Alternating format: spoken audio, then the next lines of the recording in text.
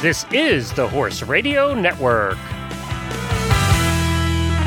This is episode 952 of Horse Tip Daily. A different horse tip, a different equine topic, a different equestrian expert every day. Horse Tip Daily brings the world of equine knowledge to you, one day at a time.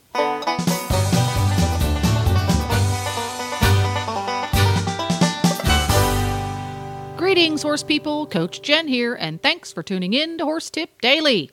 Today's tip is an excerpt from the Horsemanship Radio Show. Show host Debbie Laux is joined by renowned artist and accomplished horsewoman Pat Roberts, who just happens to be Debbie's mom and the wife of Monty Roberts. Today's mother-daughter chat centers around dealing with horses who bite. And we'll get right to our tip after this important message from Kentucky Performance Products. This Nutrition Minute is brought to you by Kentucky Performance Products, the company that simplifies your search for research-proven nutritional supplements at kppusa.com.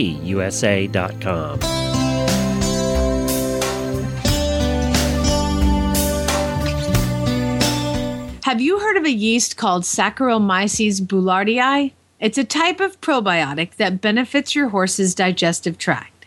Often referred to as S. boulardii, it works in several different ways. One unique property of S. boulardii is that it supports the stimulation of the enzymes found in the intestinal lining. These enzymes help your horse digest starches and sugars in the small intestine.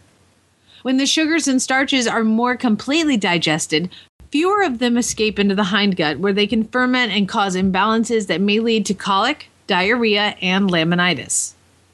Saccharomyces boulardii is found in Nalox Advanced, made by Kentucky Performance Products. Nalox Advanced contains a blend of yeast, fermentation solubles, and stomach buffers. These ingredients work together to maintain your horse's digestive tract in peak condition. Nalox Advanced is recommended for horses of all ages and stages and is fed on a daily basis. This Nutritional Minute has been brought to you by Kentucky Performance Products. You can find all of their terrific products at kppusa.com.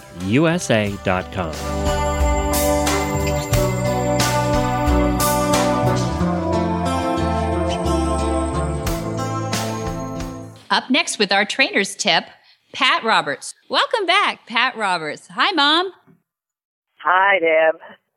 Hey, do you have a tip for us today? We have a lot of people listening that might be, wondering about your horsemanship and your experience with biters.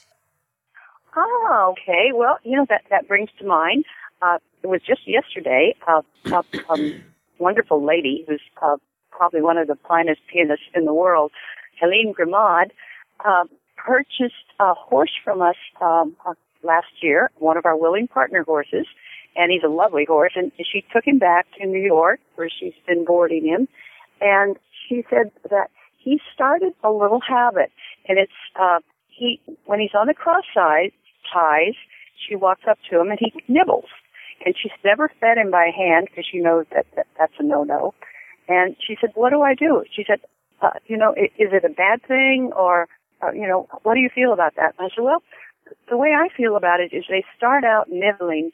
They may go on and move on to biting.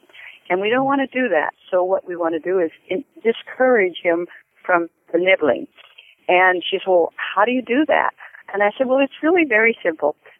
When he does that, you take your toe and you tap him down on his coronet band or his shin, but nothing that's going to be painful, but that will distract him from the nibbling. And every time he nibbles, you do the same thing. And it's amazing how fast they learn. And pretty soon he'll start to nibble, and then he'll look down at his shin or his ankle coronet band, and he'll stop. And I think that's a great tip. I don't know if very many people know about that one, but it works. It's kind. There's nothing cruel about it. And horses are smart, and they get it. So that's my tip of the day. I like that tip. So how many times do you think you have to bump that little coronet band or bump the shin before they start to look down? No, that depends on the horse. It depends on how long they're doing it.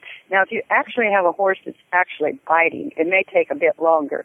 But if a horse is just nibbling and it just needs a little bit of distraction, it wouldn't take very long. I would say probably 3 or 4 incidences like that, and they'd probably start to get the idea.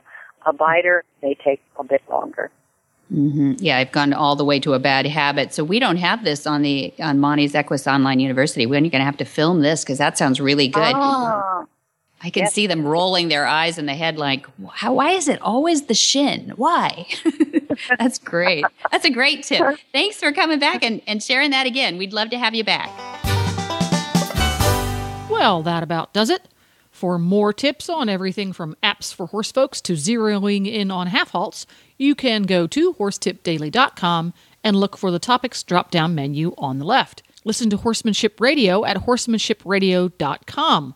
Or you can have all of your favorite Horse Radio Network shows with you wherever you go by downloading the free Horse Radio Network app for iPhone or Android. Just go to your app store and search Horse Radio Network.